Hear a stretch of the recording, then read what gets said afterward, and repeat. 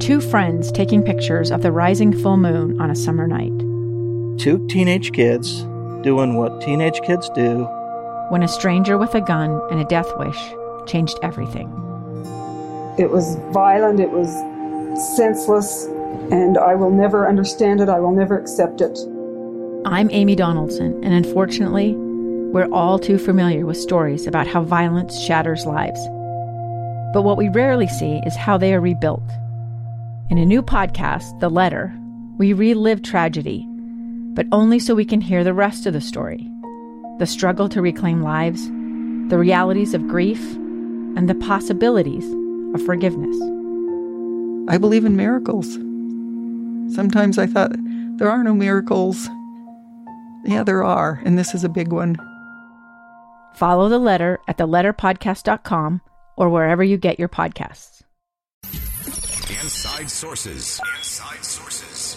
Utah's source for exclusive access and insights behind the news. Here's the opinion page editor of the Deseret News, Boyd Matheson, on KSL News Radio 102.7 FM and 1160 AM.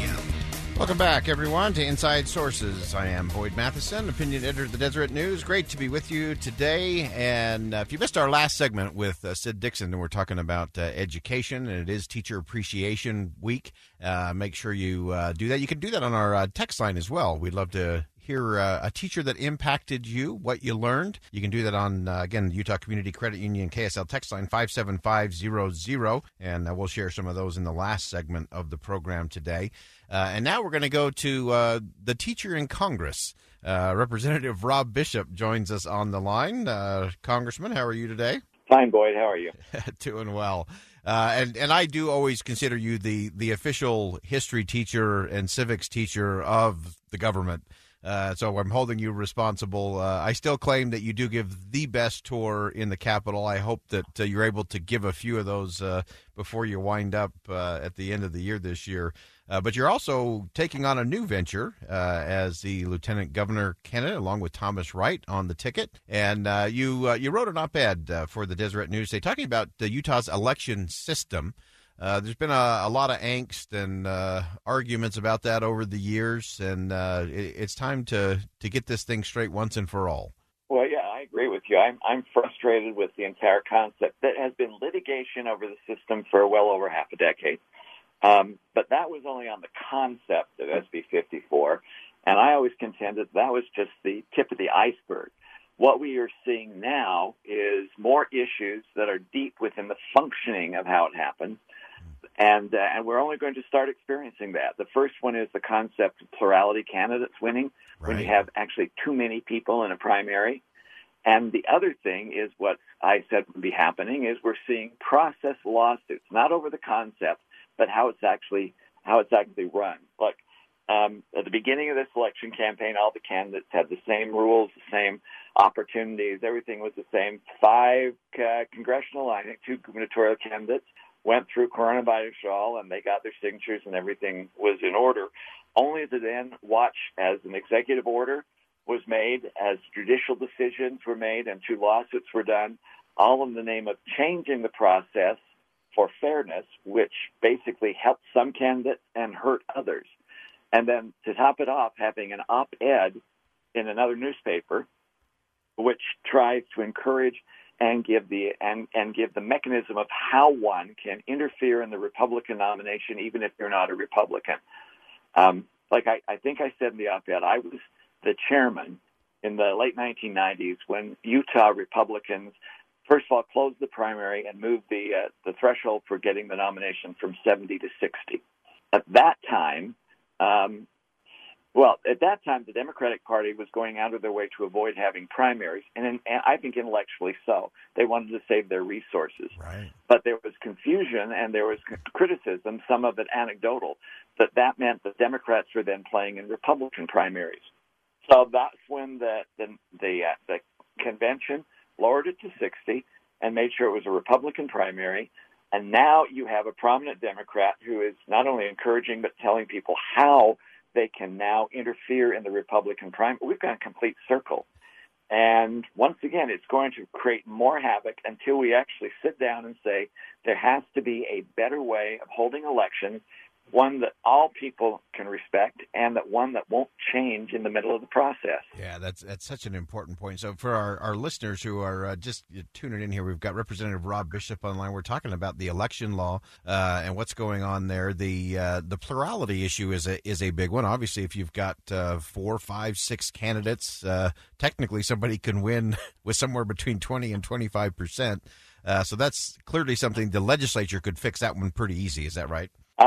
Not necessarily, because there's all confusing ways of why people want to do it, which is why you need to have like a massive overhaul of the entire system so everything fits together. But with winning with 25% or 20%, we have seen problems in other states. We haven't had that in Utah yet, right? But it's going to happen if we don't actually step up and say, okay, let's come up with a different way of doing it. And this coronavirus may have actually helped us. It has shown us how we can use technology to actually expand the base that we have in a convention system. Look, Boyd, when I was chairman again, I wanted to have more people involved in the state convention, so I doubled it. We used to have like 2,500. I doubled it to 5,000, only to find out we didn't have enough venues in the state of Utah to handle 5,000. So we reduced it down to 3. But if we are now using technology, there's nothing that says that you can't actually expand the base of those who participate in conventions. And you can do it in unique ways to allow a convention, instead of something that disqualifies people, having a convention being something that actually qualifies people, maybe even more than 2, but not an excessive amount that we are now seeing, and it's only going to get worse. Yeah, and it's so fascinating. It was interesting that 20 years ago you worried about one party or another party, fiddling around and trying to influence the opposition party or the other party in their primaries to try to get a candidate that they want or someone that they think they can beat in the fall. We've seen that in other places around the country that have, since made adjustments and changes. You mentioned the fact that we do live in a state where you can register day of. This year will be a little different because of the mail-in ballots. But you saw that 20 years ago, and now I think 20 years ago people probably said, "Oh, that's never going to happen," and now we're sort of watching it happen. And that's why when I saw that article coming out, it was like, okay, enough is enough. When you saw the judge change the threshold level to try and help one candidate, obviously it didn't help, but all of a sudden now you have judges piddling with what the requirements actually are that were established by law in an effort to be fair. And you have people showing how you can actually influence and hijack and sabotage another party's election for whatever reason to be fair. This means we have to readjust what we're doing. We have to look at what we're doing altogether, overall, in a coherent way. And I'm sorry, for almost a decade, we have been piddling about doing it. We have not actually done it. And there are voices out there that are saying, let's not rock the boat. Let's not change anything. I don't want to offend anybody. This is time to offend somebody, because we are going down a path that's going to have more problems, not fewer problems in the future. Yeah. We just got about a minute or so left. We're with Representative Rob Bishop, also a candidate for lieutenant governor on the Thomas Wright Rob Bishop ticket. And just in this final minute here, give us a scenario, a possible solution in terms of how you lead. How do you get us to the right spot when it comes to our election law? Well, first of all, we have to have something in there that won't be changed by an executive order or a judicial decision. We have to make sure that everyone is satisfied with that. We have to make sure that people are included in the entire process, and with technology, we can now do it. You have to make sure there is a way of people for making multiple ways of people to get on a primary ballot, but still have some control of the process.